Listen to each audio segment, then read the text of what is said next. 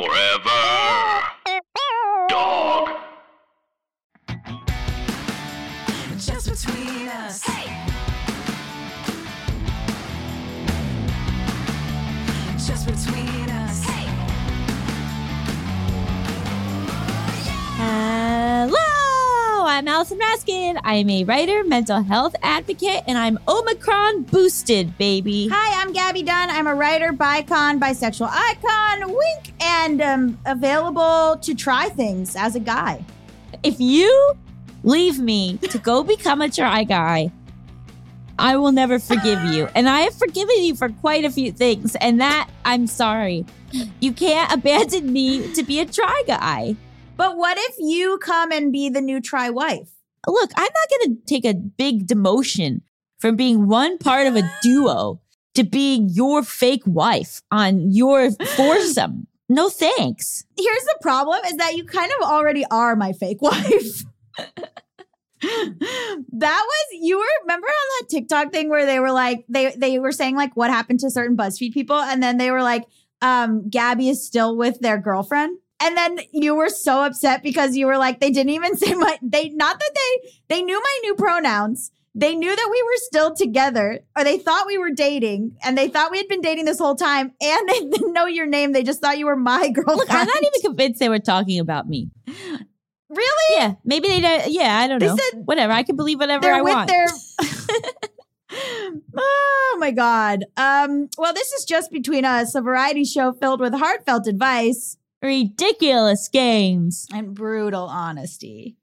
I don't want to bring the vibe down, but I am newly back in LA from Florida. I went to Florida, and I know that a lot of you guys, longtime listeners, and people who maybe this episode spoke to you. We did an episode last year with my aunt, Michelle Dunn Baker, about her experience with my uncle and finding out like 10 months into their marriage that he was HIV positive in 1987, and the sort of journey that they went on thinking he was going to die within a year and a half. They were together for 35 plus years. He did pass away last week, and it was not surprising, but it was like a little surprising that it happened so quickly because he got stomach cancer.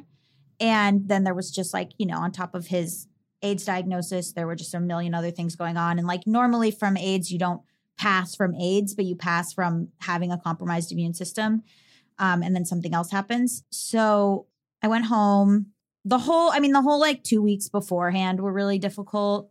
And then because he was passing. And then we didn't know if I should go home, what I should do. Should I talk to him? Should I not talk to him? Like, And to preface, I'm very close with my aunt and uncle. They're my godparents. And also like my aunt and I are just like very close friends. And so I'm super, super close with them. I don't have a big family. So it's like my parents and then my aunt and uncle are sort of the only other adults, you know what I mean? And if you listen to that episode, they were like a couple who was completely obsessed with each other, like very in love, barely fought.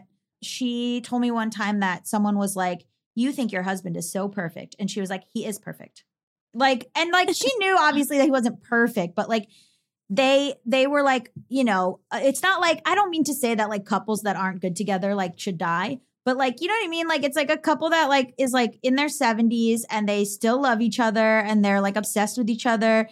And like there's no, and then it's like that's who passes away. It just seems like incredibly unfair. So then I went home and it was like really harrowing and bad. And like, there were a lot of factors, but like also just she's really upset. And also just the strangeness of like, okay, now another family member that I'm close to. And also Mal and I are planning the wedding, and it's like Mal's side of the family is like 40 people and my side is like 7 people. And like, so you just feel the absence more. And he was like a really, really, I posted this on my Instagram, but he was like a really, really interesting and like good guy. And like survived, like did all these treatments, survived past the date they thought he would die in the 80s. Like, as a straight man with HIV in the 80s, he was like a total oddity, and people were telling Michelle to leave him and like all this stuff, and they ended up staying together, and then he had 35 years. So, and he was on he was on Larry King talking about like all the treatments that he had done and stuff, but he was just like a very interesting spiritual guy.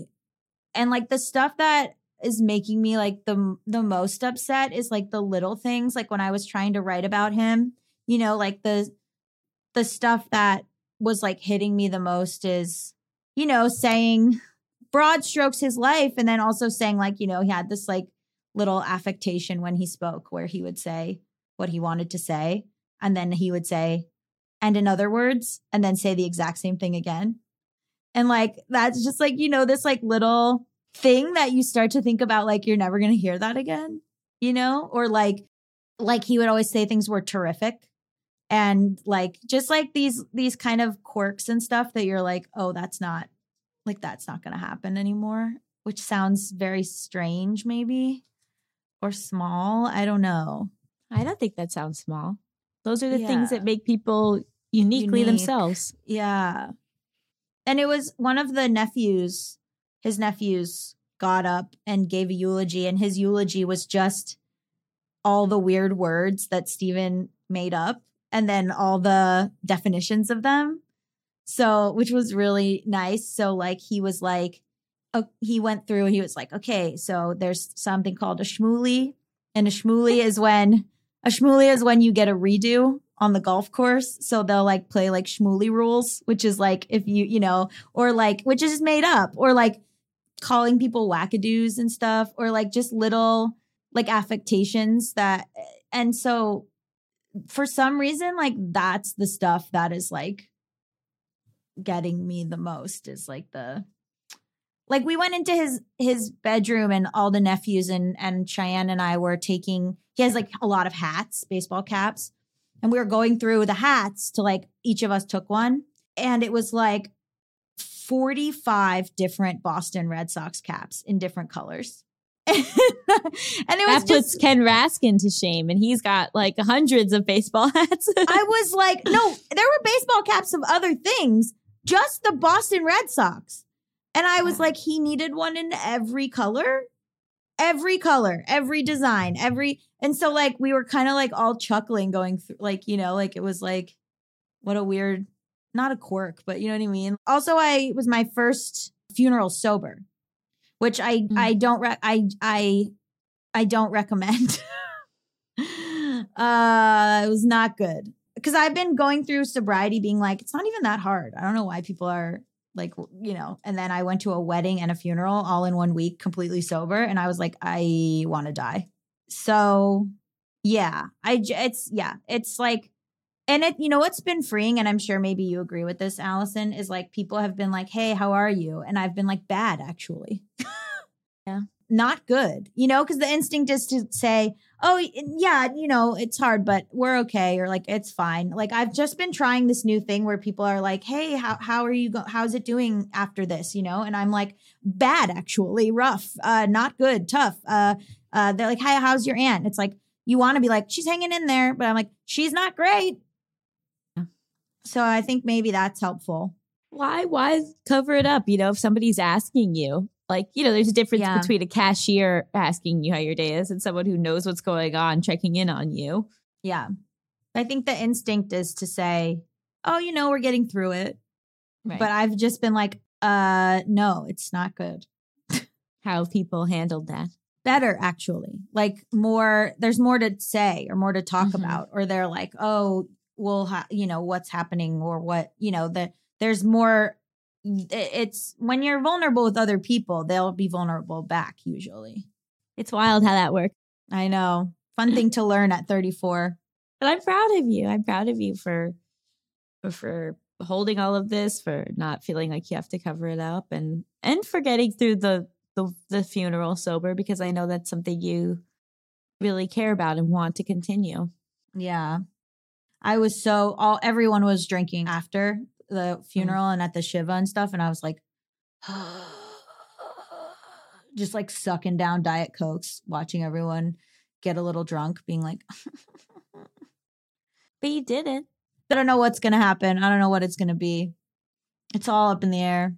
Well, grief takes on a life of its own, and you can't ever predict what it's going to feel like or how long the worst of it will last, and the worst will come back, and then you'll have, I think it's like, if you're able to find moments of joy, like allow yourself that. Don't feel guilty about it because the grief will come back. So just enjoying the times when you can. My aunt's very sad, but she's also like, she was like, oh, the credit card company will call me and start to say something. And she's like, and I've just started being like, my husband is dead. Like, I've just started being like, I don't want to talk to you. My husband died. And I was like, that excuse will take you decades. You can just use that. Someone will be like, why did you do this? And you can just say, my husband is dead. And no one will bother you ever again. True. That's right out of a Curb Your Enthusiasm. Exactly. episode. Exactly. So that's just an update. And if you want to hear that episode with her, and also she has a fantastic book. If you're a publisher and you're listening to this and you want to read her book, hit me up. The book is really great. And it's about this whole journey. That's all. Well, thank you for sharing with us. Thanks. We've got a juicy episode for everyone today. Yeah. Well, so timely because we recorded this on September 30th and we have Ella Hart, our former coworker, BuzzFeed Ella, on the show. And this is the week that this big BuzzFeed scandal broke. So we're going to get into that with her, but also about mental health and sharing yourself online and her own journey with bipolar disorder too. So it was really, really good conversation. And later we'll be discussing the fundamental attribution error, which I swear we will explain during that segment. But first, we have got to answer a listener's question. And you know what that means? Hit it! International question! International question! International question! Mimi, Washington. Ooh. I was just in Washington this past weekend. What a quinkadink. All right, here we go. I love that we start with a disclaimer. I looked at this and I thought that like one of you added this disclaimer, but it's like, no, like our incredible fans are like, disclaimer. Yeah, exactly. Disclaimer, this is kind of a long one. I tried to condense it as much as possible while also maintaining what I think are important aspects of this situation. I love you all in JBU and the advice you give other listeners. So even if you don't read this one, just know you've both already helped me so much. Thank you. TLDR. I'm in a long-distance situationship with someone I was obsessed with in high school. I am afraid to admit my true feelings to him due to the past and our current stages of life. How do I get past the fear of being vulnerable with someone I care about? I, female, 24, had a 2-year-long crush on this guy, male, 23, in high school. It was really bad, like to the point where I got drunk for the first time in my college town, called him, and left him very cringy voicemails. Do you remember I Hate You, I Love You by Ganache? Is it Ganache? Nash, I think. Nash. I really don't know, but I love the Judaism of Ganache. Ganache. Look, are we cool? No. And we never said we were. What's their G? Okay. Yeah, saying that through the phone. Embarrassing is an understatement. I got over it within a few months, though, and didn't really think too much about him until mid-2020, when he started messaging me out of the blue.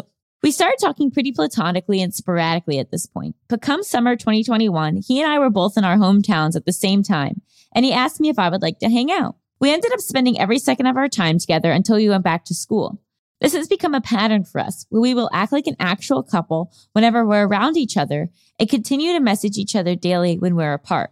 There was an unspoken understanding that we would still casually date other people while we were apart. This system worked really well, in my opinion, as it helped keep me some emotional distance from him. That is, until I graduated from college and moved back home.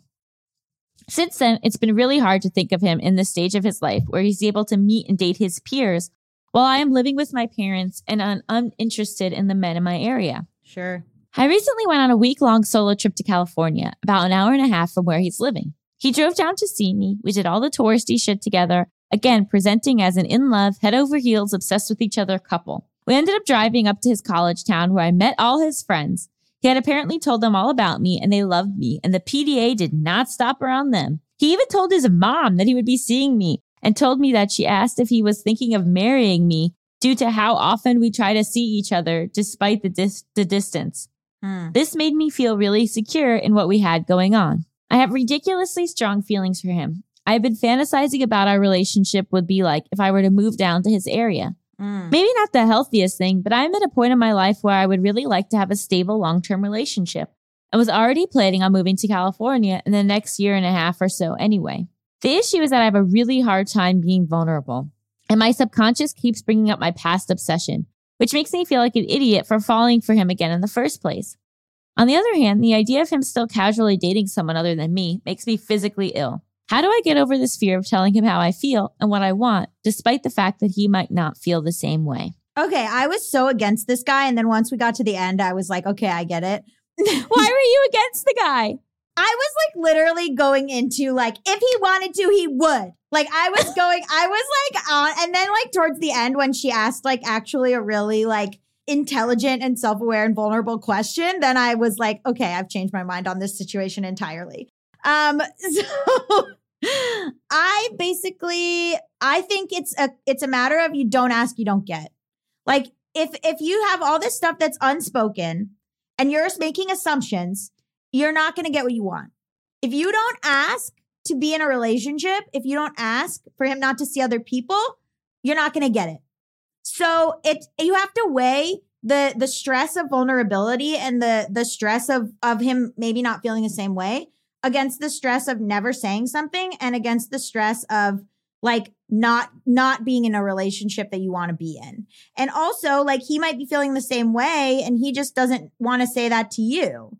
Although I do think it is a huge love bombing red flag when they say that they told their mom about marrying you, because I just think that a lot of men who've tried to love bomb me have done that. And when they bring up like, maybe we'll get married, they're full of shit, especially if you're not in an official relationship. If a man starts talking about marrying you before he says that you're his girlfriend, he's love bombing and don't believe anything he says. But because that's not a thing that you talk about unless you're in a relationship. I'm sorry. I guess he was saying his mom asked about it. Why is he sharing that with you? Yeah. Why is he telling you that? And why is he making it seem like you're like his mom is whatever? If you're not in an official relationship and he's involving his mom to make you feel secure in a certain way, goodbye. But I do think even if he doesn't feel the same way, like you have to rip the Band-Aid off and ask at this point. Like you have to, because you can't keep doing this because you said you're physically ill about certain parts of it. And I know that you want to stay in this like bubble, this like fantasy bubble where it's like, we don't have to talk about anything. And this is all just like working out perfectly and magically, but you have to communicate. You have to make sure you're on the exact same page. Otherwise, this is going to be very painful for you. And I think there's also like a lot of work that maybe needs to be done in separating who you were in high school from who you are now. Definitely. Right? Like we've all done cringy things. We've all left that voicemail, maybe not that same song, but versions of songs and rambles and bananas Facebook messages that I could pull up. But like, I think that like maybe you're too attached to this old version of you and feeling like that you're in the same place or that he views you the same way, which obviously isn't true because he's the one who reinitiated interacting with you and like seems to like you and like has prioritized you, you know, in different ways without even being in a official relationship with you. So I think just like allowing yourself to say like that's not me. Like, and also allowing yourself to say, I'm older now and I'm able to have like a potentially stronger sense of self. So I think that like when we have fallen really hard for somebody, when we're like younger and more vulnerable, it can feel really scary to then engage in a real relationship with them because you think you're going to just like backslide. And if things don't work out, that you'll have the same level of reaction that you might have had as a teenager. But the reality is like, you know, there's so much self-work that can be done so that like, it's not that if things don't end well, you'll be totally fine and walk away unscathed, but it won't be the same level of despair that maybe you at 17 would have felt. Exactly. And like Gabby said, like, you just gotta risk it. Like You gotta know. thing about relationships is like they're inherently vulnerable, they're inherently risky, and you can either separate yourself and become a hermit and never engage in a relationship and just protect yourself at all costs, you know, losing out on a lot of wonderful experiences. Or you can say, look, I'm going to be like all these other people around me who are being vulnerable, who it's not like anyone, like every single person that you see in a relationship is taking this step and this risk. And like, you don't look at them and think if the things don't work out, their lives will be over, right? Like, I think that like when it's to us, it's like, but I can't handle it. I would fall apart. I couldn't possibly, but it's like, you could. You just haven't gone through that experience yet. But like when it happens, you will be able to handle it. You will get through it. It'll suck, but it's just part of life. And like having a little more faith in yourself and your ability to handle things, and also allowing yourself to go after what you want, right? Because like you don't want to live a life where you don't engage in life because and you you're never afraid. know, and you might never know. Yeah. And you have regrets that you never asked. And being vulnerable is also a muscle. So like if you're someone who like struggles with that, it doesn't mean that your relationship with vulnerability will remain the same. Like the more that you get used to being vulnerable with another person, the more natural it is, the easier it becomes. And it's a lot just like training yourself to learn how to do that. And I think it's like, you know, it's exciting and you're young. Like it's not like if things don't work out with this guy, you're screwed. Right, Like right.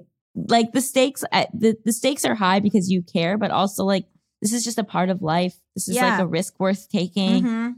He has, I think, put enough of himself on the line for you to now take that next step to say like, why don't we really try this? And if it ends up where he's not in the same place as you, well, then he was leading you on, and it's better that you know that now. Yeah. I also think like your obsession with him in high school, he's not the same person he was. He's different. He's not that same guy. So like letting go of the fantasy that this is like that same guy that you've somehow magically gotten, like he's different. He's flawed. Hopefully you've seen that at this point, you know, and he's a different person. And also like, you know, I don't know, things start cringily. The way that I met Mal, the way that I first went after Mal, I was wasted. Like I went after Mal and I made such a terrible first impression. And they were always in the back of my mind as like someone I wanted to be with. And they never were interested until they were interested. So, you know, like things are imperfect and you don't have to hold on to how it was back then, you know? And actually, if you feel like you are still putting him on this pedestal and it's this sense of like, I can't believe I got him, like that can be It's bad. It could be not the best for like having a balanced dynamic. Yeah. And so just like really focusing on who he is now, who you are now, what you want, like you're allowed to like, I don't know. I think that there's like such a big sense of like, oh, but if I make this one mistake, then my entire life will unravel. And it's like, or you could just try moving to California, give this relationship a shot and see what happens. Right. Exactly. See what happens. Allow yourself to see what happens. This is what I always say. No decision is a decision. Like not making any choices to move forward in your life or just picking one is a decision because the decision is to do nothing. And you can't live life that way. The life keeps coming and don't stop coming. And it's not like you're like completely emotionally safe now, right? You're already feeling yucky feelings and worry. And so it's not like this is a perfect situation that you're going to rock the boat with. Like it's the ground that you're on right now is not sustainable. So you either got to hop to the side of being in a relationship or hop to the side of having clarity that that's not where it's heading. Yeah. And you'll be okay either way. Oh my God. So let us know what happens. Please do. If you want to submit your international question, you can send it to justbetweenuspod@gmail.com. That's justbetweenuspod@gmail.com. Up next, we've got an exciting interview with our highly esteemed guest, Ella Hart. Stay tuned.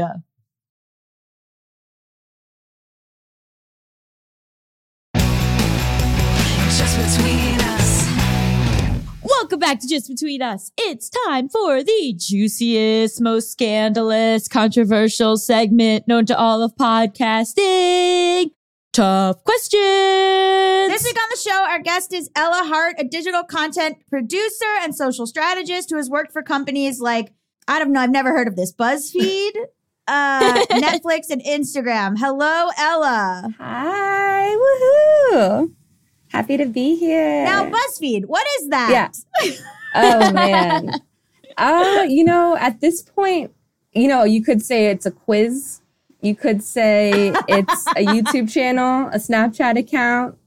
At this point, it's an internet sensation, kind of. Sure. What a week for you to be our guest. I know. What a week. Oh my gosh, what a week. We did not plan this. No, this has been scheduled for like a month or more. Because we're recording this on September 30th, and this was the week that some pretty significant drama broke about some of our old coworkers. I know. But I don't know. I get uncomfortable talking about it because I'm like, I want to talk more broadly about like what it is like to share your life on the internet. Yeah. Because I think that like what happened this week really shows that like there is this really difficult thing between like who you are and like your persona and how close you are to that persona. And, all of us have struggled with our mental health and like what it is like to be on social media when you're struggling with your mental health. And so I don't know. I feel like that's a way in that makes me feel, even though I want to just do a deep dive gossip session. Yeah. I mean, I feel there's like enough of that. That's for off mic. Yeah, exactly. Exactly. No, I mean, it's interesting because we all worked at BuzzFeed during like people call like something like the golden era of like, I want to say YouTube, but like it was definitely a scene, like we really came up during like a time when there was extreme growth and like a lot of people became interested in this type of content. And it's so funny now because people will come up to me and they're like, when I was in middle school, I loved watching you. And I'm like, oh my God, like what? It wasn't that long ago. But I feel like we were like a part of like a niche sitcom, like something like that. Like that's what it feels like. Well, it's interesting. Weren't you, you didn't come into BuzzFeed trying to like be a face. You were like hired as like a producer. Yeah, Man, you're one of the people who like Allison and I came in and we were both like actors and like whatever. And you kind of like, how was it to sort of like be like, I'm hired as a behind the scenes person and now, oh my God, I'm accidentally famous? I mean, it was so weird because, I came in as a producer. I came in just out of film school.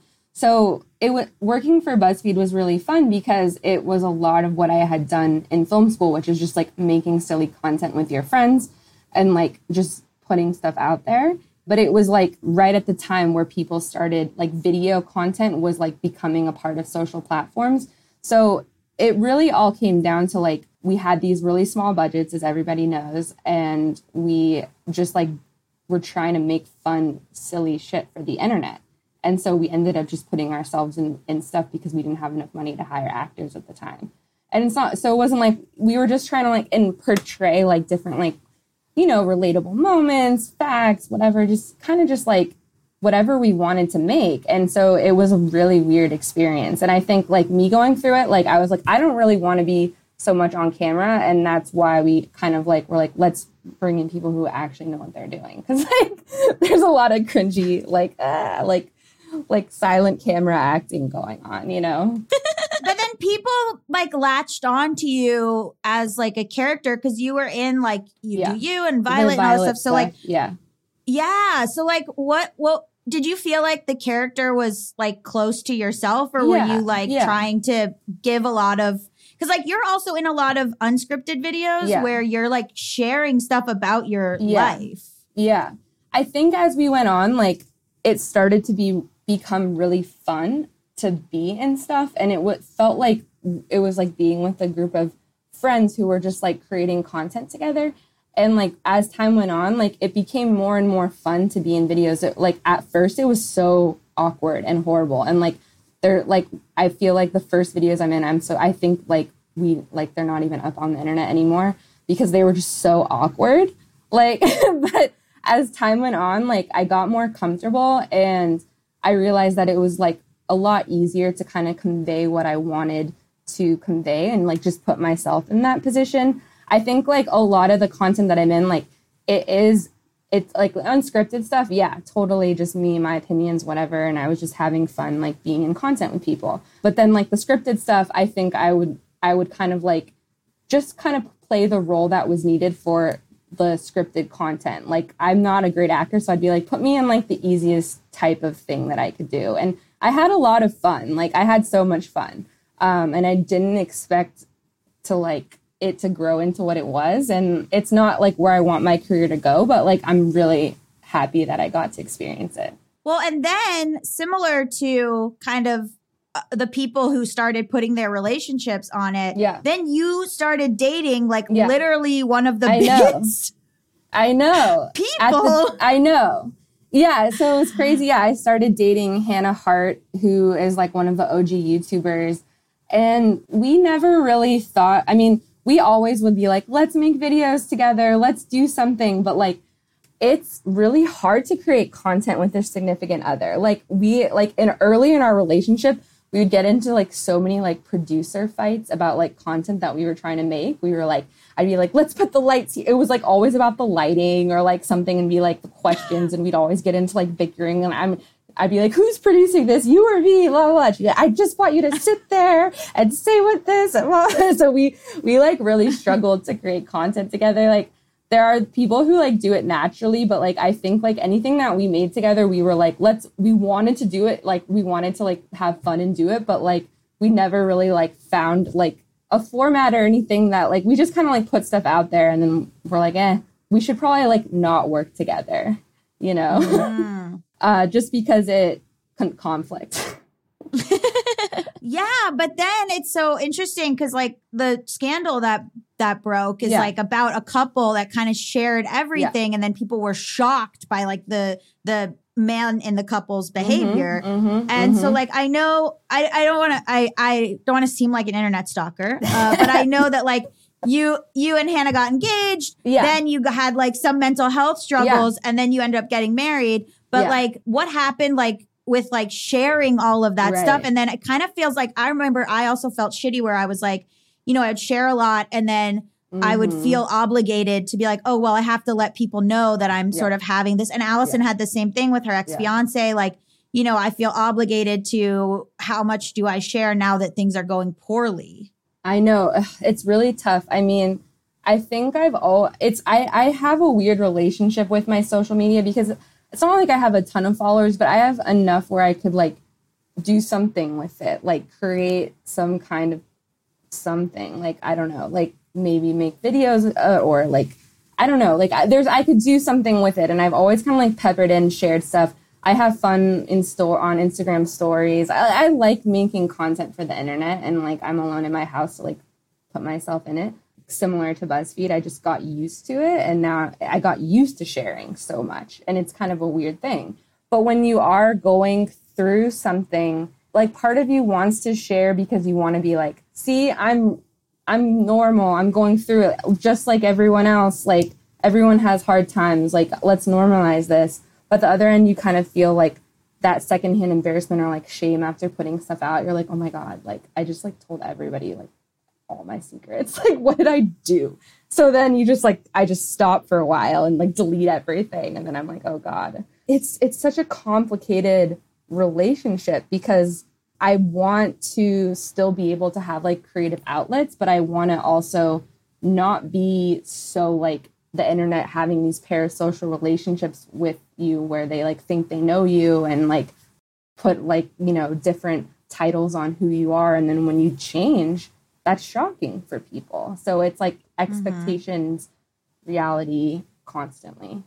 Yeah, I feel like we've always been really lucky in that, like the way that we've changed, people haven't been mad at us about, you know, I think people are mad at me constantly. Well, yeah, but for what? Yeah. I remember when you guys first like left BuzzFeed and were starting to do brand deals and stuff. I was just so like annoyed at the backlash for you guys making money. Like that to me was a weird, like that was a weird time where people were like calling people sellouts and like when you think about now and how much everything is commodified, like that would never happen to these creators today. Everyone's like, get your bag, girl.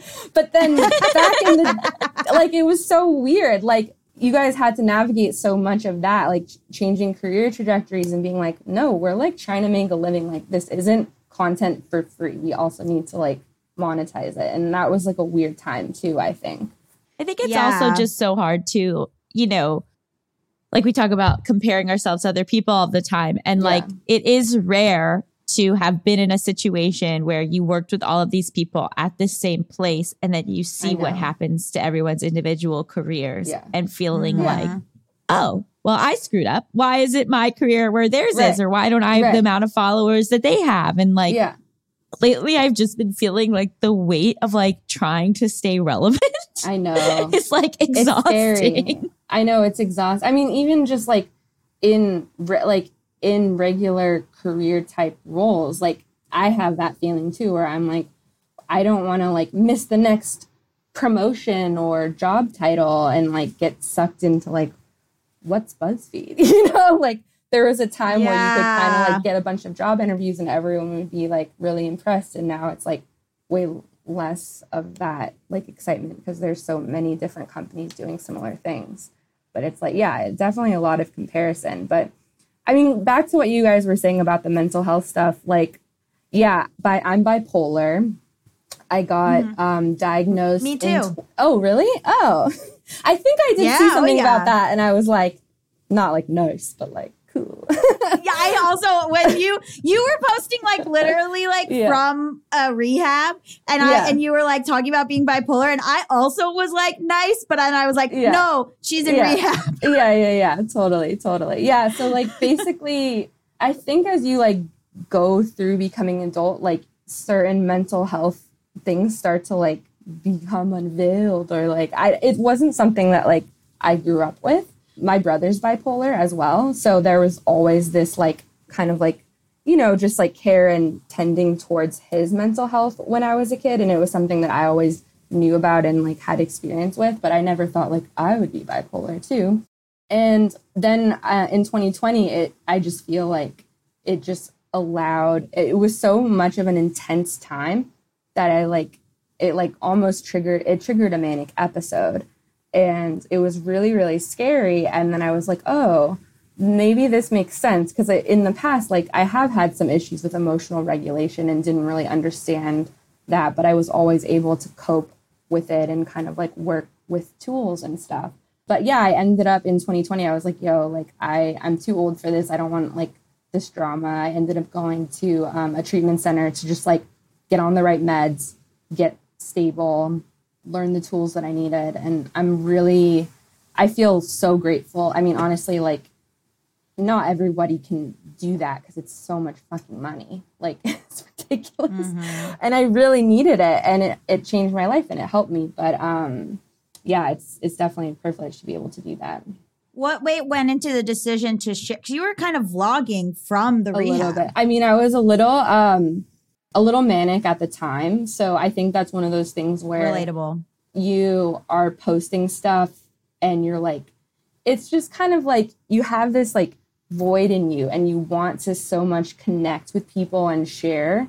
I think sometimes when you're manic and you're like, I have all these amazing ideas and this and that. And you really want to like connect, but you don't realize like how crazy you're coming off. And people were like, yo, like, what are you posting about? This is not okay. And I was like, oh my God. And then I would get mad and be like, you don't know. Oh my God. That's exactly what happens for me. Exactly. I mean, that's why I have so much empathy for Gabby Hanna too. I know. So I'm like, girl, I fucking get it. Yeah. I mean, I don't know what I haven't got. I definitely like saw it. It came up on my TikTok. I mean, I follow her on TikTok, so it was like, of course, I do too. TikToks. Absolutely. And I think it was a little like, I felt that, and I just felt so like, oh God, I've been there. You know, like not maybe the extent of that much content, but like definitely oversharing and like definitely like posting stuff when you really should just be like taking some time. Yeah, it was a little triggering, honestly. I was like, oh my gosh, like, whoa. Yeah. It made me reflect on my own behavior. I think like for a lot of us, you know, we talked a little bit like hearkening back to the scandal of this week. Like I think a lot of us we were so young at BuzzFeed, and I think a lot of us were trained mentally in some way to seek that validation online to to like put things out there and to not. I started lacking the ability to understand like what needed to be posted and what didn't need to be posted, and so. And it doesn't help when you're manic too, that you just are rewarded for these types of things. Not rewarded. Honestly, sometimes like, you know, like I'm sure with like your relationship and stuff, like people were like, oh, they're breaking up. Oh, this is happening. They're not, you know, like, or with me, like, you know, I kind of lament this a lot, and like it's my own fault, but like I'm not ever really given the benefit of the doubt. Like I'm one of those people who for some reason everything they post is taken in the worst possible light. Like nobody's ever like, hey, maybe they mean this, and it's like not actually the worst possible thing it could be taken. And I don't know if it's my abrasive personality or whatever it is, but people are off. Nobody has ever been like, you know what? Maybe they meant it in this nice way. Everyone is always just like, they're ready to jump. They're ready to jump. Ready. Absolutely. Which like, you know, is kind of, there are other famous quote unquote people who that is how they are perceived. And it's just like, I don't know why. Probably like a bad personality. I don't know. But so like, I feel like, you know? Yeah. It comes down like when I was manic and posting a lot on my Instagram, my engagement was off the charts. Like, you know, like it's crazy. Like you get that validation. Like people want, like they do kind of want to see a train wreck. They do kind of want to see like they want this is like you kind of want to see like the dark sides of people. It's like a weird fascination, and I'm no different, unfortunately. Like I try to be like, oh, but like I like get sucked into like the dramas of life. And I think that like going back to what you said, like when you're making viral videos for a job and like you get such validation and like job validation, creative validation, and then all of these views and like comments, like it really is like a huge dopamine rush. Like I remember when I was producing content all the time, I would be like, I just want to get one more hit. It would be like a drug. Like it's crazy. So I think like when you're manic and posting on media, and then like people are like it feed into that, and it, you know, like I was getting tons of comments and getting tons of engagement, not all of it negative. Like it was really feeding into it, and I really had to like, I think being in treatment, and then when I finally my manic episode ended and I was stable, I felt this like immediate like fear, like oh my god, like I was living in this like bubble world before where like I was so smart and I knew what I was doing, and then all of a sudden I was like, I know nothing and I'm scared because I had this confidence that I don't have anymore. Yes, and then I was like, I need to like take a break from posting, and then you're like, oh, and then you need to find other ways to get that validation, and it's hard because honestly, nothing is the same as like millions of people like liking your stuff. Like that is a crazy feeling. So. Mm-hmm. Yeah, I mean, I wonder what it was like for you to come out, you know, like, so I think for a lot of people when they're in a manic episode, the people directly around them witness that, but maybe not their like cousins or their friends of friends or, you know, but having that social media element, like, were you getting checked in on from people that like normally wouldn't have even been aware of what was going on with you? I mean, I think to some extent, like a lot of my friends and family like knew what was going on, and like they knew I was getting treatment, and so they kind of just let me be. But then I would get like the random acquaintances who would like check in and stuff like that. And, you know, ultimately it's like, I think in some ways it's kind of nice to hear from people and hear, like, even if it's a curiosity on their part, like, I still was like, oh, okay, that's nice. I mean, they didn't say anything negative to me. So, you know, but it is weird you share all of that and then you feel super exposed, you know, but at the same time, like, I don't necessarily, it's something I didn't want to hide either. Like, I still feel like being online, creating content, I do get a benefit out of being able to be open and vulnerable and live that way without like other people and who have bipolar or have other mental health issues have to really hide it for their careers and even for their families, and that can be kind of a heavy weight. So I also kind of feel like a little bit free in that way. Yeah. I think people want to see either a train wreck or complete perfection. Exactly. And there's no middle ground. No. Your relationship is either the best relationship ever. Yeah. Or it's a complete mess and everyone wants to see it fall apart. Yeah. Yeah, I agree. I mean, then those are the scales that which we we go between because it's like unrealistic. I think, it's such a weird thing to be like, putting your real life out there, because I think a lot of people put like a persona on social media, and when you put your full life, you're kind of really opening yourself up to that, like ultimately I am the one putting that stuff out there. Yeah. It's hard for me to navigate is like, my life is not just me. So like, how much can I share of these other people that populate my life? And like, yes. And then feeling like, well, I can't share this because that's not respecting their privacy. But then I feel guilty that I'm not being completely transparent because I've been transparent about me. Like, and it's like so murky and having to like realize like, oh, I don't like, it is more important to respect the boundaries of the people in my life than to like share everything. Right. Yeah. Right. Totally. Yeah. No, I feel like I definitely like have changed the way I view content and putting stuff out there in learning better boundaries, like boundaries with myself and with other people, because I think that it comes down to sometimes like a lack of boundaries when you don't know what to share or what not to share. And you kind of feel like you're being so open, but at the same time, like that can be harmful to you and it can be harmful to the people around you. So it's like relearning that. Like I had to really learn a lot. I did a whole a therapy group just on boundaries, which was really, really great. Yeah, it's hard because like my fiance is like a known person as well. And I talk about us, I think, fairly authentically. And sometimes people they don't like it. Like the conversation that Allison and I had a conversation about me stealing Mal's clothes. And it was like, this is a boundary of Mal's that I break and it's a little funny. And Mal knows it's funny and I know it's funny. In the episode, we said that. And then like, commenters were like, I'm very uncomfortable with the way that Gabby like goes through Mal's boundaries, which like there are things in our lives that Mal does to me that I do to them. Like we're both human, we're both imperfect. But like if we don't portray ourselves as like the perfect trans couple or a complete train wreck couple, and we're just like a normal people in the middle who like argue sometimes and like whatever, people are like, this is so uncomfortable.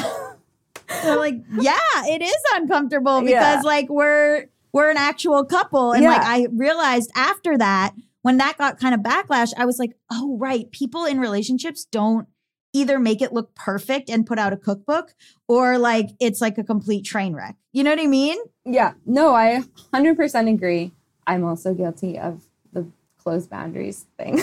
But I think in relationships. Why be gay if you're not going to wear each other's clothes? I know. And we've had so many. Why are you gay then? We went like to separate closets, like whole other thing because I was.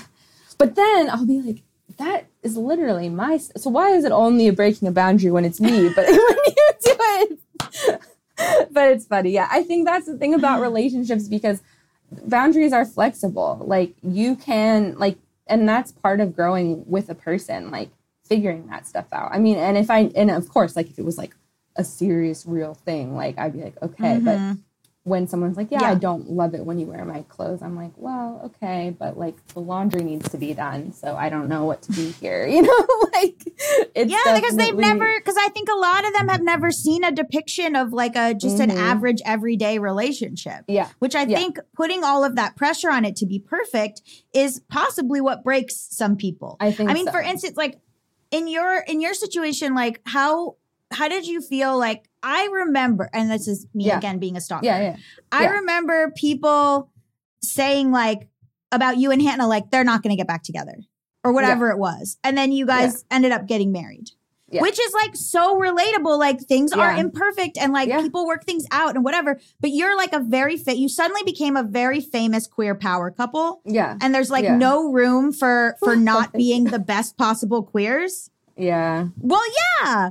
So then it was like if you become bad representation in your own life. I know, but it's like things are messy. I mean, like I think the thing that's also unique about our relationship too is that Hannah has been very open with her mental health struggles and her whole life and her whole childhood.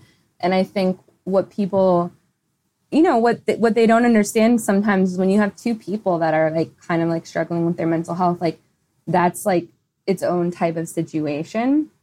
And either you can move through it and get stronger and learn, or you go your separate ways, and that's okay too. Like, I didn't know if we were going to get back together. I think that we both knew that we really loved each other and knew that to be together, we really needed to be healthy in our best selves. And we took a 3-month break, which was really hard. But at the end of it, we were like, yeah, like, we're both working on ourselves. We've built a life together. Like, let's continue doing this. And yeah, it's messy. It's not always what people want to see, because sometimes they think, oh, an unhealthy relationship, never be together. And it's like, yeah, I hear that. I get that. But if people are willing to grow and change, like, let's do it. Like, that's what life's all about, So I think sometimes like things can be unhealthy and then they can change and they can grow.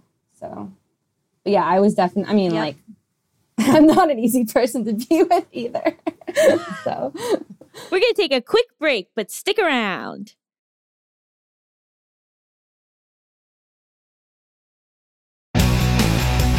Just between us. And we're back. Does it feel like your relationship now is different than your relationship before the break?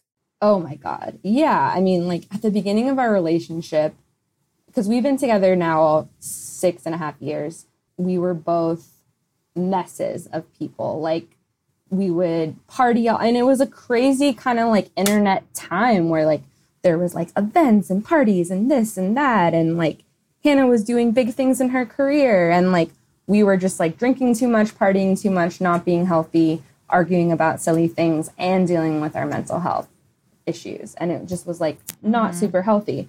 And then I think over time we were like growing and changing and in therapy and just did the work, honestly, and just were like, well, you're my best friend. I love you. Let's either make this work or it's not going to work. Yeah, but tough. It's been a ride for sure. And I hope one day we could make content together because we both love it. We both love it, but like that's a bridge that still needs to be crossed. Yeah, like, more than just the one-off video, because we've gone through that. Now we can record a video together, but it was more like doing a project, like an actual project together. That it's working with your significant other. That's a very unique thing. Power dynamics, all of that, and being gay. And those power dynamics. Yeah. Yeah, because when you started dating, you weren't out. So that, I imagine that was also... Yeah, like, not publicly. it was, not at all. Yeah, it was... And that's so, like, people are hungry for the information. They want to know, are you gay? What's happening? Like, that was, like, a whole fucking thing. Totally. Yeah, no, I mean, I was trying to figure yourself out, too. Like, I wasn't one of those people that put myself in a category growing up. Like, I kind of knew that I was attracted to like every type of person just based on who they were. But I was always the type, I had like a long-term boyfriend in college, which I always tell people, don't do that in college. Like, just be free, learn about yourself, because you're so young and then you get attached and it's so hard. And it was like all of our friends were the same friends and a whole thing. But after we broke up, which was really hard, I feel like I remember we were like working together at the time. I was like really going through it. Yeah, I started like just being like, you know what? Like, I'm not going to die and never have sex with a woman. So let's do this. And then, Death and I dated, Death is imminent. People and then, yeah, I met Hannah. Yeah. It's funny how many BuzzFeed people came out later. I know. It's so funny. Yeah. And it's like, yeah, well, that kind of makes sense. It kind of makes sense. Yeah. But you get kind of like stuck in these roles of like what your persona was or what, I mean, yeah. I think you're saying like, I think people were upset when I was like, I'm trans. Some people were into it, but there is like a contingent who knew me from BuzzFeed as like the bi girl. Yeah. And then when I stopped being that, they were like, we don't like it anymore. Yeah, it's people get shocked with when people go through changes and growth. And then that sucks, because it's like, I think that all of this is just like, putting out content, you guys have been like really open about all the things you've been going through. And that to me that's like kind of the special thing about being content creators is like showing like the different sides to being human, like, yeah, I was the bi girl in 2013 and that's no longer me and that's okay. But yeah, people get, and I'm not mad at it. Yeah. Well, people say, how do you feel about, like, people were saying to me, like, do you feel weird about the old videos, that there's so many videos of you pre-transition online? Right. And I was like, I don't feel weird. I mean, I'm sure I said some fucked up shit. Please. I'm like posting old videos from BuzzFeed being like, this is, I'm waiting. I'm like, go through my shit, please. I'm sure. I'm like, oh God, I'm going to get canceled. I know it. I don't know what I've said, but I'm sure I've said it. Yeah.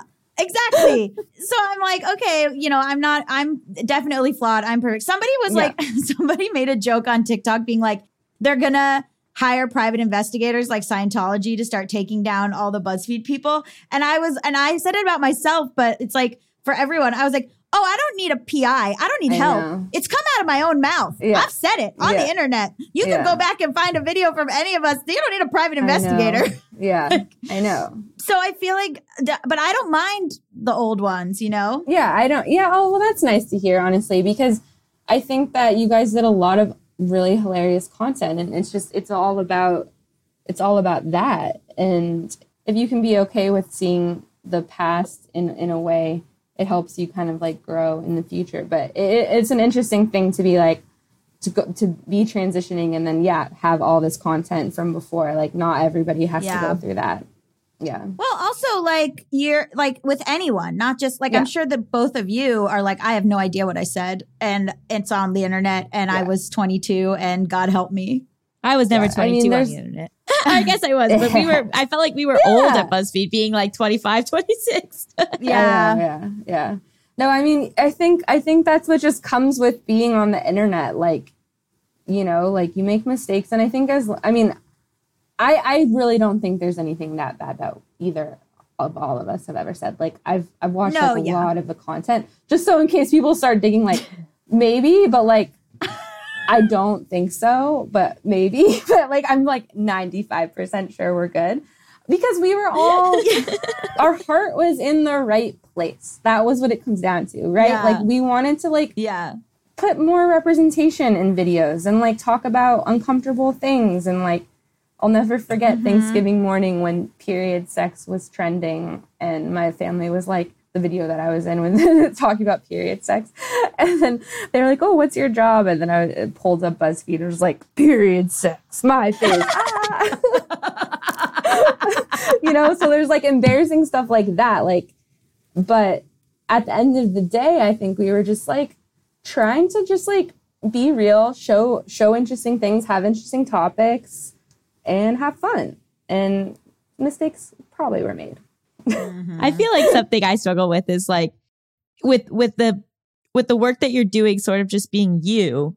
There is like this sense of like me, right? Like even just like, and like, this is me at 33, like wishing I was past all this, but like, this past week, like Gabby and I both been making stuff about like BuzzFeed and like Gabby's numbers on TikTok went up like, I don't know, like 10,000, 15,000, like they have like 30,000 more followers than me. And I like went up like 1,000. I'm like to John, I'm like, why do people just like Gabby more than they like me? They don't. That's not what it is. I'm messier than you. They don't like me. I have the problem that you are struggling with, Allison, is that I would say 50% of my followers like me and 50% of them are like, I fucking hate this person, but I must follow them. And so like what you're missing is the people who fucking hate you following you. Bring them in with the mess. But it is like this horror, you know, because it's not like, oh, my movie came out and it's like, oh, some people are going to like horror or not. It's like some people are gonna like me or not, and it's like so, and it's hard to like separate that and to not and then to be in this world of like actual numbers where you can like track it and be like it's crazy. And so to like, you know, that's like this thing that I've always struggled with, where it's like Gabby's always had more followers, you know, and it's always like, but what about, you know, and having to be able to be like, that's not what matters. Right. Like, I mean, it's hard. It's human for sure. I mean, I feel that way. Like, I mean, I was posting on TikTok for a while, but then I was like not posting, and I'm like, dang, like if only I'd been posting, maybe I would have a platform there. And it's like, there is that thing where like you're used to kind of creating on these social platforms that you're always kind of like wanting to figure it out and like what's the thing that's going to work for me. And it's a fun challenge, but it can also drive you a bit crazy too, and it takes a hit at your self-esteem. Like, I'll be like, okay, I got my word count for my book done today, I did the podcast, I did this, and then it's like, let me mine a video about my own life that will somehow attract hundreds of thousands of views. Like, and that's that. Then I'm like, ugh. It's so funny. We all are so traumatized because like you're saying that about me, but then I'll look at Kelsey's content and be like, what the hell am I doing wrong? I know. So like, I know. Kelsey like crushing it on all platforms. I'm like, damn girl. But her content is so fun. I mean, her freaking dog, it's adorable, you know? Right. And it's just because I try to fight against it because I think especially the women at BuzzFeed, we were all very pitted against each other in a lot of ways. Yeah. Which like, I mean, that led to conflict with me and Quinta, which we had to work out. Like everyone was sort of like, you know, trying to pit. And when Kelsey first showed up, I was blonde and bisexual and she was blonde and bisexual. Yeah. And when Kelsey first showed up, I felt like, oh my God, they know I'm on my way out, so they're replacing me. Which then I had to I said that somewhere, and then I had to apologize to her for it. Like, because like, again, I don't need help. I cancel my own self. But like, so there was very like, you're interchangeable. Here's a new one. And so of course we're all trained that way because we're fucking traumatized. Yeah, no, I think, for sure. I mean, and especially that feeling that like anyone, like someone like the younger version of you is going to replace you. Like, that's just like way too common. And it's super sad that happened, like just continues to happen. And it sucks. It's a horrible feeling. And I think like as you get older, I think you start to see it as like, oh yeah, this is like a wider industry problem. But when you're in it and you're feeling those feelings, like, yeah, it's super real. I've been like having to remind myself that people in all careers have like ebbs and flows, and like, a person will be in 5 movies and you don't see them again for 5 years. Like, and then they're in 3 more movies. And like, it is just like, gotta sort of ride the wave and not, because I think there is this sense with the internet where it's like, either I'm doing something wrong, like I'm not figuring out this algorithm correctly, or I'm just not as likable, desirable enough. But like, there's so many other things at play where it's like, oh, this person happened to retweet this. And then, this thing happened to catch on this day. And it's like, you just can't control that. I've also just been spilling tea. I literally put up a video being like, ask me anything about BuzzFeed. And then I've just been saying like, whatever. I've just been like talking shit. So like, that's what people are interested in.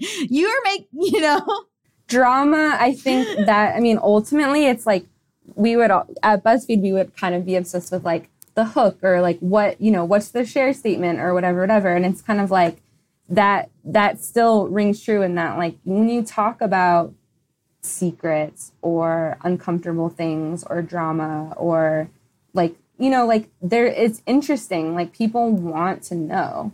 And so I don't necessarily fault the internet in feeding off of that, but I do think it's something that we need to all be aware of and not let it hurt you personally. And then like, fucking go for it. Make those videos, spill that tea, as long as it's like healthy for you. As long as it's mentally healthy for you. you know. Oh my gosh, this has been so fun. And now I would love for you to play a game show. Okay. Let's do it. We're back. We're back to little internet games. So this game is called Hypotheticals. You and Gabby are my contestants. I'm going to give you a series of hypothetical situations. You can ask any clarifying questions you might have, and then you tell me what you would do in that situation. And then sometimes I declare a winner, sometimes I don't. There's no real consistency to this game. It's almost like who got contracts at BuzzFeed. Okay, moving on. Real sick birds coming from Gabby throughout this episode. Don't think that we didn't catch that cookbook comment. Our first game is America's favorite game show. Would you stay with this cheater? Oh my God. You find out your husband of 7 years. You find out your partner of 6. Shut up. You find out. We always play this game. It's not based on anything. I know. I wrote this before it even came out. Okay. You find out that your partner of 6 years. Oh my God, I didn't realize what I had done for this. Do it.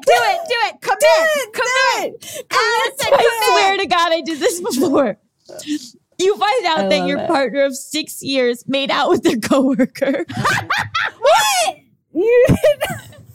I wrote this last week, sent it off, completely forgot about it, and just opened the document. You're a witch. Well, listen, made out with their coworker, but only after their coworker admitted to putting a love spell on them. Oh, wow. That would be a twist. Your partner is a big believer in magic and felt like it was important for the spell to work to some extent, even though they don't even like their coworker that much. Would you forgive this cheater? Here's the thing is that would be such good plausible denial. Like, that's like Shaggy's It Wasn't Me. Like, I'm like, no, you don't understand. You don't understand. They put a love spell on me. I would fall for it. I could get confused. You would fall for it? I'm a big proponent of magic, you know? So I think, honestly, okay. Here's I think I would forgive them. But if there were any other, like if that was the only red flag thing, like if it was like, nothing else had ever happened. They were like, hey, this happened. I made out at a party and a love spell. It was crazy. I'd be like, okay, but don't do that anymore. Hold on. What is their coworker relationship? Boss, employee? Oh, no. Yeah. Both bosses? Both employees? Both employees in different departments. Okay. Yeah. Both employees in different departments. I don't think I would break up with somebody for making out in general. I think that's my hot take. Me neither. Right? But I was talking to my friend about it because there was that whole like bachelorette drama where he like made out with somebody, so she ended the engagement. And I was like, why would you end an engagement over a makeout? And my friend was like, what? Like, no, I would. Yeah. She was like, she had such a totally different take on it. Allison is so chill now. It's crazy. Like, Allison is so different, right? Yeah, that's like a totally, I thought you were going to say the opposite. That's so funny. No, I'm like, whatever. I don't really. Yeah. Like, okay. Like, I don't know. Like, I feel like making out, like, okay, it just depends on your relationship, obviously. Like, I think I'd be jealous and hurt, but I don't think I think making out, like, is not necessarily the end of the world. And as long as they didn't like have a secret relationship or like have feelings for each other, like people can just get drunk and like make out by mistake. Yeah. Or really want to feel the pull of a love spell. Want to keep the hope alive for magic. Yeah. But then they go back to their coworker and they say, after we kissed, the spell was broken. And it's double jeopardy. So you can't do the same spell again on the same person. Ooh. So we're done here. Yeah. Magic. Magic. Yeah. No, I feel like the thing that is for me is like ongoing behavior. So I would forgive a one night thing. Yeah. But like if you kiss somebody and then kiss them again, that to me is worse than somebody having sex once with somebody. Got it. I mean, kissing is intimate. Yeah. Yeah. Anything that is continued is worse to me than any one off. Right. Like if someone just did like a one night stand, it's better than if you found, even if they had never kissed, if you found like emotional affair texts. Yes. Yeah. Like, emotional affair texts, like even if they hadn't even made out. if there was some kind of texting involved, like that's where I draw the line. But like making out, like I would feel upset, but like it's definitely not a deal breaker for me. Yeah. I'm glad we're all on The Bachelor. Yeah. Yeah. Anyway, wild stuff. Really funny that that's the one I had for this week. Yeah. Oh gosh. Whoops. Okay, I do sometimes think I have a little intuition, a little psychic abilities. Yeah, I would buy that. Well, thank you so much. Okay, our next one. Are you a terrible parent? Oh my God. You cheat on your wife with another girl and then you have 2 kids. Right, Allison? Is that it? Oh my God. I think this one is me calling myself out. Okay. Your child, 25, has a habit of calling you 5 to 10 times a day to discuss the most minor of inconveniences. One day, you are at a knitting convention that you have been waiting for all year. So when you see your child is calling you, you ignore it for the first time ever. Wow. This leads them to assume you are missing or dead, and they try to file a missing persons report while hysterically crying. Are you a terrible parent? Why have you gotten to the stage where they do this? By the way, you do this and my sister does this. My sister, I'm shocked. My sister will be like, oh yeah, my oil ran out on my car, so I called Dad. And I'm like, what the fuck do you think Dad can do from Florida? Also, I've called my parents from a parking garage in California and said, I can't find my car. And they're like, what do you want me to do? They're like, what are you I've never had that instinct in my whole life. The fact that like people do that, like I'm like, I would call Mal's dad. Like, but I would never. So I think you're a bad parent because it's gotten to that point. Yeah. I think you could have sent a text, maybe been like, at the knitting convention, don't bother me. But also like my parents all the time don't answer my calls and then send me that like pre-written text of like, I can't talk right now, period. Yeah. I get that from them constantly. Yeah. The knitting convention, don't bother me. I want it on a t-shirt with like a cross stitch. You know what I mean? Like one of those like grandma loves me t-shirts, but it's just like at the knitting convention, don't bother me. That's so funny. I mean, I definitely call my mom for silly things, but not like every day. Like I'll if I need some advice, but like, or to vent a little bit, but not 5 times a day. That's maybe you guys should have some boundaries there. Okay, yeah, I think it's all about boundaries. I think it's maybe on the parent in this situation that's allowed this dynamic to happen. Yeah. Okay. Yeah, I think so. Not terrible, but flawed. Not terrible. Yeah. It is nice that they love me so much they would file a missing persons report. Yeah. However, the police are incompetent. So they would be like, we can't actually take this report for 48 hours due to this person being an adult. And by then, I'm dead. So stabbed with a knitting needle. But I will say a situation like me and my brother used to be so dramatic. Like if my mom was like supposed to like pick him up from somewhere and she was late, like 30 minutes maybe, I don't know. And he called me. I was like, Mom isn't here. She was supposed to be here. I don't know.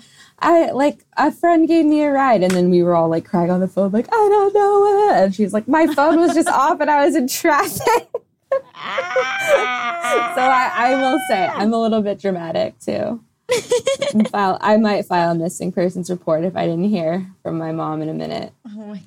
Well, because it's whatever you're used to, right? So like if you're used to your mom being late, then it's not a big deal. But if your mom's never been late before, like then it's scary. So that's cute. You guys love each other. All right, our final one. Would you forgive this liar? You were at a friend's... I'm not even going to make the joke this time. Just go. You were at a friend's house when you see a yummy plate of cookies on the counter. You are mid-bite when your friend comes in and looks shocked that you are eating them. When you ask if it is okay that you took one, they say, yeah, they're just cookies. About 1 hour later, you start to feel strange. When you mention this to your friend, they act like it's no big deal. People feel strange all the time.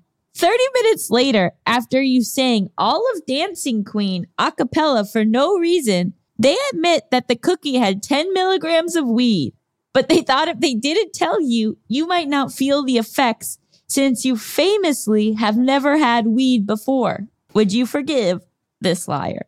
No. No, that's so nuts. That's dosing you. Drugging people, no.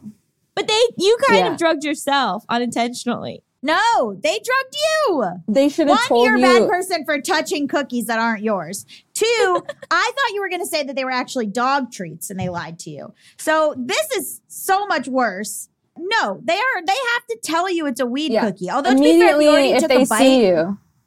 Yeah. Yes. Yeah. Definitely. But sometimes on people's first interaction with weed, they don't feel anything. And so maybe they didn't want you to freak out. No, because Allison. I always feel like that's just because they don't know how to smoke weed, so they don't actually like get it.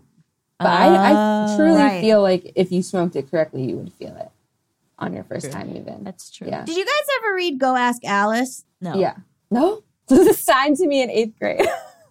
Oh, yeah. So you know the part where they like go to a party and the party is like a LSD party and the thing is like, there's like, okay, so there's everyone gets a cup, but only one person's has LSD in it and it's like Russian roulette and then you drink it. And then I think the twist is that all of them had LSD in them.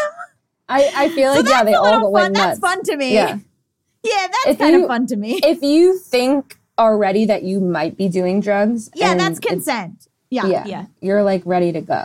Yeah. But I just think drugging people, no. Bad. Don't do it. Tell them and be like, oh my God, sit down. You're going to feel weird. Like this, I'm sorry. Maybe you should shouldn't throw eat up. random cookies, like, especially in LA. Wow. Okay. I really learned something because I thought I would forgive them. We were all on the same page. You would? Well, I would understand where they were coming from, even if it was... I guess it would be bad if they like let me finish the cookie in front of them. But if I had already eaten the cookie, then I can understand why they did what they did, even if it was misguided. Okay. Why do you know all the words to Dancing Queen? Because you're an ABBA stan, obviously. I probably I didn't know all realize the words how to many Dancing people. Queen. I mean, apparently they were just playing at the Hollywood Bowl, and I saw so many people on my stories that went, and I was like, "Yo, you love it. I love it. Let's do this." If I had Mamma known, Mia. I would. But I was out of town. You would be there dressed as Meryl Streep's character from Mamma Mia. No, I don't do costumes. You know that. You don't do costumes, but one year for Halloween, you did dress as the concept of Mamma Mia too. Yeah. That's actually a really great idea. I love that. I went as the visualization of joy, of pure joy. Oh my goodness. Thank you so much for joining us on quite a spicy time. Where can people follow you and all of the content that you do make? You can follow me at Hey Ella with 3 Ys on all platforms. I had a lot of foresight as a teenager. Yes. And I sometimes make fun Instagram stories. I retweet stuff about climate change. And one day I might make a YouTube video again. Who knows? Ooh, maybe about climate change. Yeah, maybe. Okay, whatever. The only things that I do that people care. What? No, I was just going to be like, it's just sad and scary, but. So sad and so scary. Sure. I should make a video about climate change one day. Tag us in it if you ever do.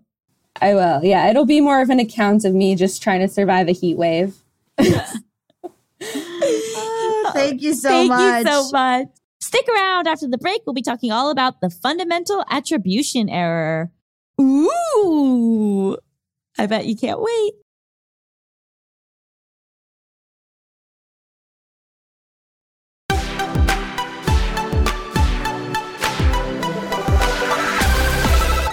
Welcome back to Just Between Us. It's time for comebacks. XXXXXXX, baby. Baby. Baby. Ooh, Melissa. I liked that one. The Thank way you. the light is hitting you right now, you are glowing. Thank you.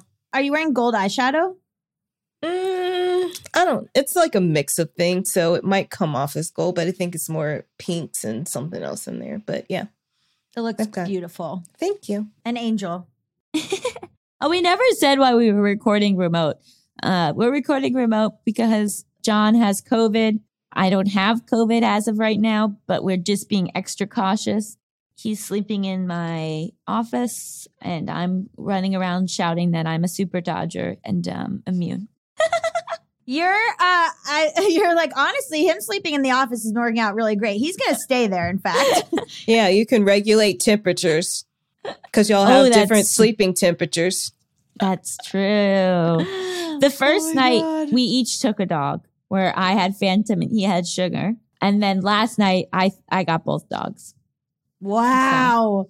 So. He's in there going, lonely. Yeah. But I think he did that because he didn't want me to wake him up when I had to walk them in the morning. But he pretended like it was because the dogs were betraying him.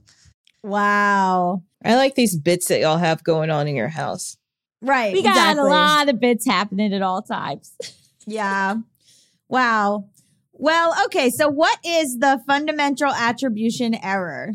Okay. So I'm in social psychology right now, and I'm learning a lot about how humans think and interact and behave. And this is a really interesting concept where it's basically like the fundamental attribution error refers to an individual's tendency to attribute another's actions to their character or personality while attributing their own behavior to external circumstances outside of their control.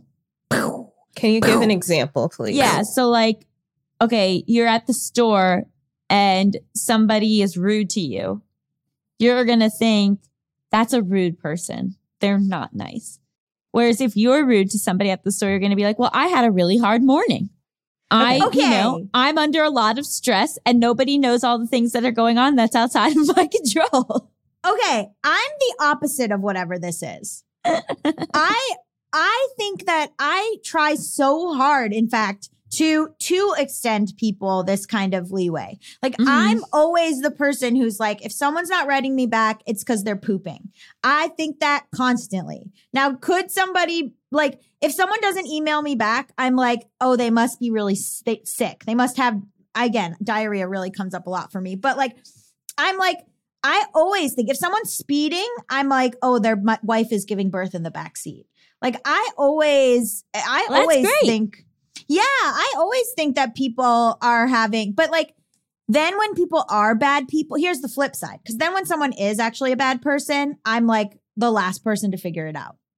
Like, and so then I get screwed by like people in my past who like, you know, I'm like, well, they had a rough day or, well, they did this. I make excuses for people who like, I absolutely should not have been making excuses for. And here I end up burned. So actually, perhaps there is some benefit to this. Well, everything's a balancing act. I mean, I think what's helpful is to the pause for reflection, right? Even being able to say like, hey, could this be for some reason I don't know about? Just like giving yourself the space for that. And obviously for some people, if every single time you interact with them, they're really mean, like you can at a certain point be like, well, this might be part of their personality. But right. Or being able to just say like, I don't know everyone's full context, and context matters so much. And then also looking at yourself, right? Being able to say like, am I excusing too much of my behavior? Am I not taking accountability for how I'm acting because of certain things? And then also realizing that other people don't know your context, right? So maybe it is important to kind of fill them in. Like maybe you are very valid. Maybe it was a really rough morning for you. So you were curt with somebody in your life, but then being able to say like, hey, sorry, I was this way. This was what was going on. Makes sense. That's the missing step for me. Like, and Mal is so good at being like, why don't you just say that? So like, I was late to meet someone and I was so upset. And Mal was like, why are you so upset? And I was like, well, because I had a conversation with this person like a year and a half ago, and they told me that they hate when people are late because it makes them feel like the person doesn't respect their time. And also we've been having like some weirdness between us, and now I'm late to meet them, and I just know this is their pet peeve, and like I've fucking ruined everything, and I was having a meltdown. And then Mal was like, when we get there, why don't you just say that? And just be like, I'm so sorry. I know things have been weird and this doesn't help. And like, I'm going to pay for dinner. And like, you know I remember this about you, that time that like being late is a pet peeve of yours. And like, I'm so sorry. And Mal was like, just say that. And I Did was you? like, yeah. I was like, How oh did my you God. feel after? Well, I was like, because my thing is to like either make an excuse for myself or be like, well, I don't know. Like I left because I had left my engagement ring somewhere and had to go back and get it, which is a whole other thing. But I was like, oh my God, like, this was out of my control. And like, this is not my fault or whatever. But instead I was like, Mal was like, why are you really worked up? And then like, then she was like, oh my God, no problem. Like I just ordered an appetizer and like hung out. Like it's really no problem. And then I did pay for dinner because we were like 20 minutes late. But I was like, right, you can just say that. Yeah, I feel like I'm the same way as you, Gabby, is that I give a lot of people like the benefit of the doubt or try to like, I feel like there's a reason for a lot of things. But then when it comes to my life, I don't like share what I'm going through because I don't like being vulnerable. Like I feel like I'm letting people down too. And so I don't like, and then I'm just like, it's just I'm just making excuses when like sometimes excuses are that's the reason why excuses exist, you know? Yeah.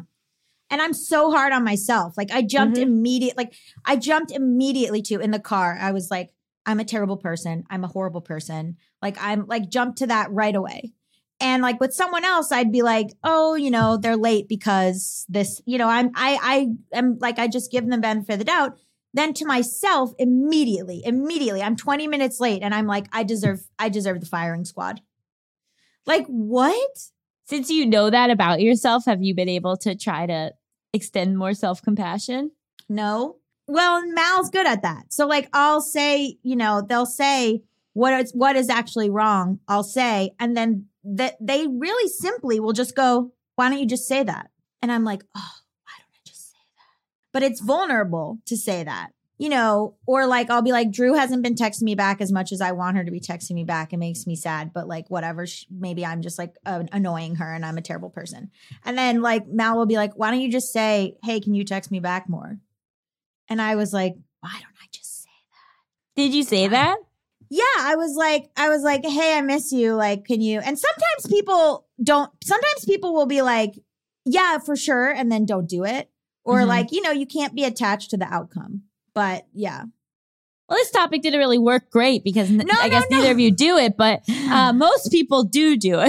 Yes, no, that's what I mean. I think, well, no, what's funny is my dad will do it. Oh my God. My dad does the thing where he'll be like, he'll tell a story and his character in the story is talking normally. And the other person in the story is talking like shrill or slow or, like the other person is an idiot.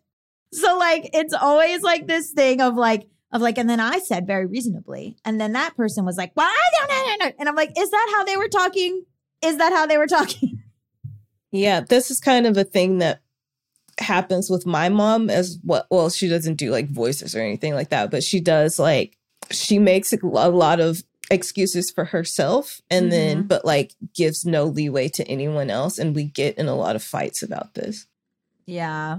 I mean, it's so hard. It's such a balancing act. And like, everything I'm learning, it's like humans hate to feel like they're wrong or hate to like challenge their self-esteem or think that maybe they behave poorly or like not that they're not smart and, reasonable and all these things. And so like we'll jump through hoops to try to like maintain that image of ourselves, but then like really struggle to extend that same courtesy with other people. Yeah. Like how many times have we met somebody and been like, oh, they're just like really cold. And then you later realize that they were just like shy and you have to get to know them to like see their personality. Yeah.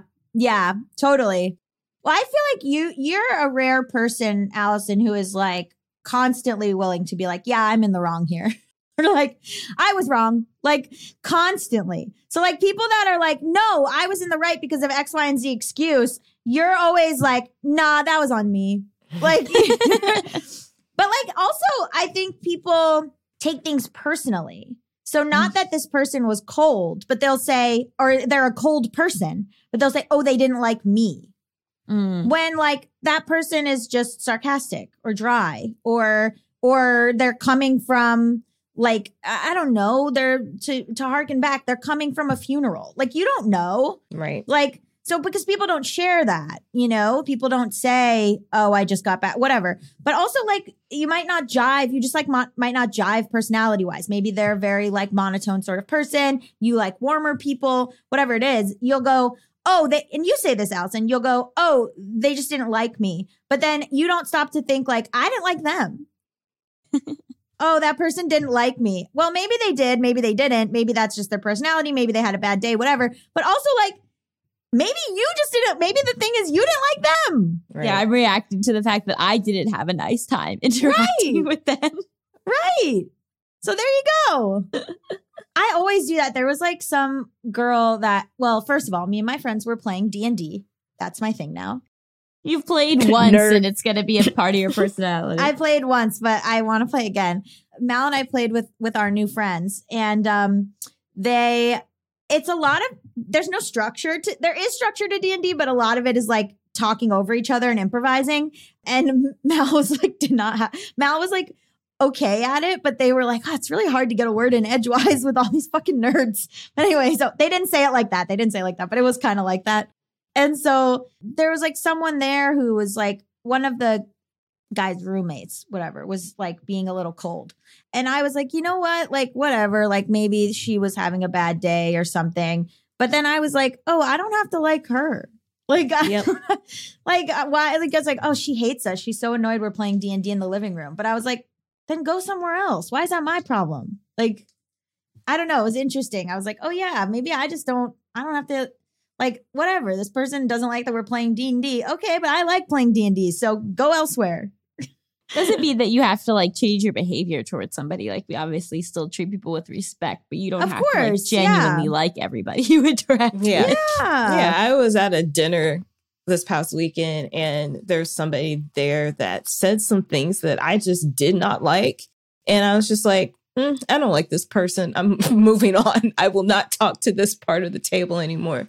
And people don't like me. Yeah. And I'm fine. Like, I'm fine with people not liking me. And like, I don't think that where I different with Gabby is like, I don't like harbor on things as much. Like they kind of like, I'll do it, say my piece, and then it just kind of like rolls off my back. But like, sometimes I'm just like, I see somebody and I'm just like, we're never going to be friends. We're never going to like each other. And I'm not the type of person that I'm going to sit here and just have conversations with people that I'm just constantly arguing with. Mm-hmm. So like, I'm not wasting my energy here. I also like that people change. Like I don't think Ella would dispute this. She and I were not friends at BuzzFeed. Like you had a closer relationship to her than I did.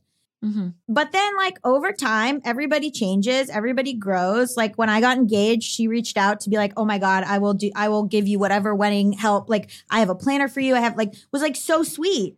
And it's like, if I had held on to the same, like, I'm never going to like this person.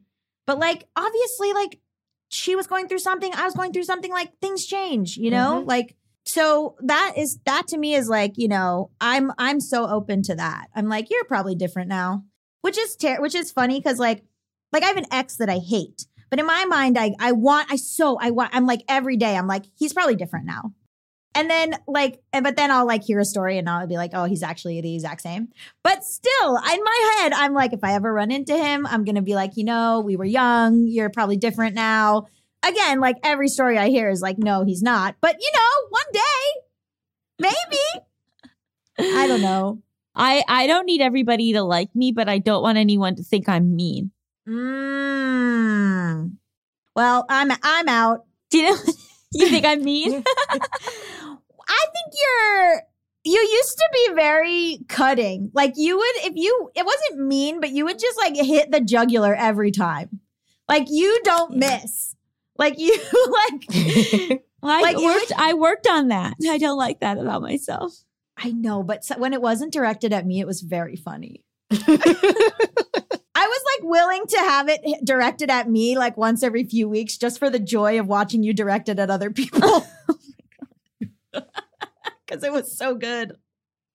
You do it sometimes. That's why I like sometimes like when I was like at that wedding and I was like, I'm going to talk to Allison about how much I don't like this person at the wedding. And then I showed you their Instagram and you had a dig immediately.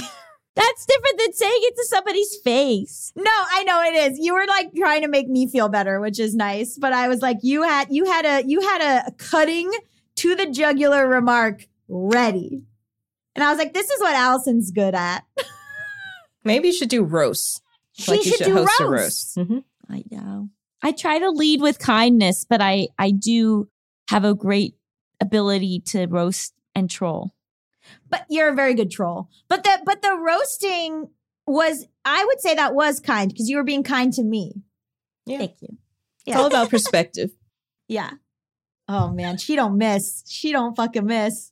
But then she's like, you have to use your powers for good and not evil. If I wanted to, like, I'm a master manipulator. Yeah. Like, if I wanted to use my manipulation powers for evil, we'd be all in a bit of trouble. So why don't you get in on our scam that we're trying to run? Because I don't want to use it for evil. If she unlocks We it, have to find an ethical scam. There's no such thing as an There is an ethical scam. There is. you Robin Hood. You start Yeah, Robin Hooding. Exactly. But like the two of you are like, oh, like you're up to stuff. Like if I wanted to be up to stuff, I could be up to the most stuff, I believe. Yeah. Try it out. Unlock it. Yeah. Let's see. No, I Prove it. for years Prove to it. push it down, to lock it up tight. Well, I don't believe you then. Gabby knows. I know. Gabby knows that I could really be, if I wanted to be messy, if I wanted to like do stuff. I've seen a little bit of your mess, but not enough to call you messy. I used to be like scared of you. Genuinely. And but I'm just like, I want to be up to stuff. But then, and like I try, but then my eye starts twitching. Like, you know what I mean? Like, I give myself away. Like, I have physical symptoms. Like, I'm up to stuff. I'm out here. I'm doing stuff, whatever. And then all of a sudden I have like a sinus infection and my body is like giving me away. I'm the person who like, they'll be like questioning me on the stand. And I'm like, no. Like, that never happened. And then they're like, why is your whole face red? Like, why?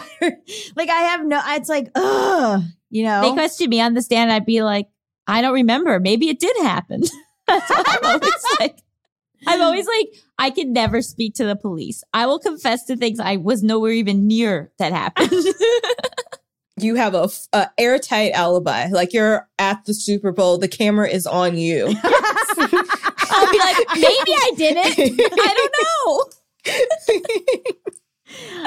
I'd be like, I definitely did it. And I'd be like, no, I was somewhere else. Like, just like, they'll be like, why are you convulsing? This happens. This is how I am. Clump of hair falls out. Anyway. Alyssa could just easily get away with murder. I think. Like, I don't know. Exactly. Well, what do we rate this episode? I will rate it 72 out of 65 tweets, regrettable tweets. Yeah. I rate it 11 out of 10. Just like go for it, girly. Just like ask him. Just go for it, girly. I'm gonna be such a good like gay best friend once I like get over my T levels are in the 500s, guys. So I'm about to be a gay best friend. I'm pitching a show and someone was like, oh, like there's not any white guys like doing this type of show or whatever. And I was like, I have such bad news for you. I am unfortunately a white guy. Like, I know what you meant, lady, but also, well, there's some problems. Anyway. I'll give it 43 out of 12. Gabby casually dropping a Smash Mouth lyric, just moving past it and not giving any recognition to it. I don't think you even caught it, Allison. No. The hits keep coming and they don't stop coming. Back Oh my to the God. room where I hit the ground running. Well, thank you to Ella Hart for being our guest. Just Between Us is a Forever Dog production hosted by me, Allison Raskin. And me, Gabby Dunn. Produced by Melissa Diamond Montz. Edited by Coco Lorenz. Executive produced by Brett Boehm, Joe Cilio, Alex Ramsey, and Tracy Soren. Brendan Burns composed our killer theme music. To listen to this podcast ad-free, sign up for Forever Dog Plus at foreverdogpodcast.com/plus. And check out video clips of our podcast on YouTube at youtube.com/foreverdogteam or on our channel, youtube.com/justbetweenusshow. Make sure to follow us on Twitter, Instagram, and Facebook at Forever Dog Team to keep up with all the latest Forever Dog news. Also at Allison Raskin, at She Is Not Melissa, at Gabby Road, Emotional Support Lady Substack, patreon.com/Gabby Dunn, and also Allison's book, Overthinking About You. Go and leave a Goodreads or an Amazon review. You can also go to Scribd and see my book, Stimulus Wreck. But Allison's, give them reviews. Okay, bye! Forever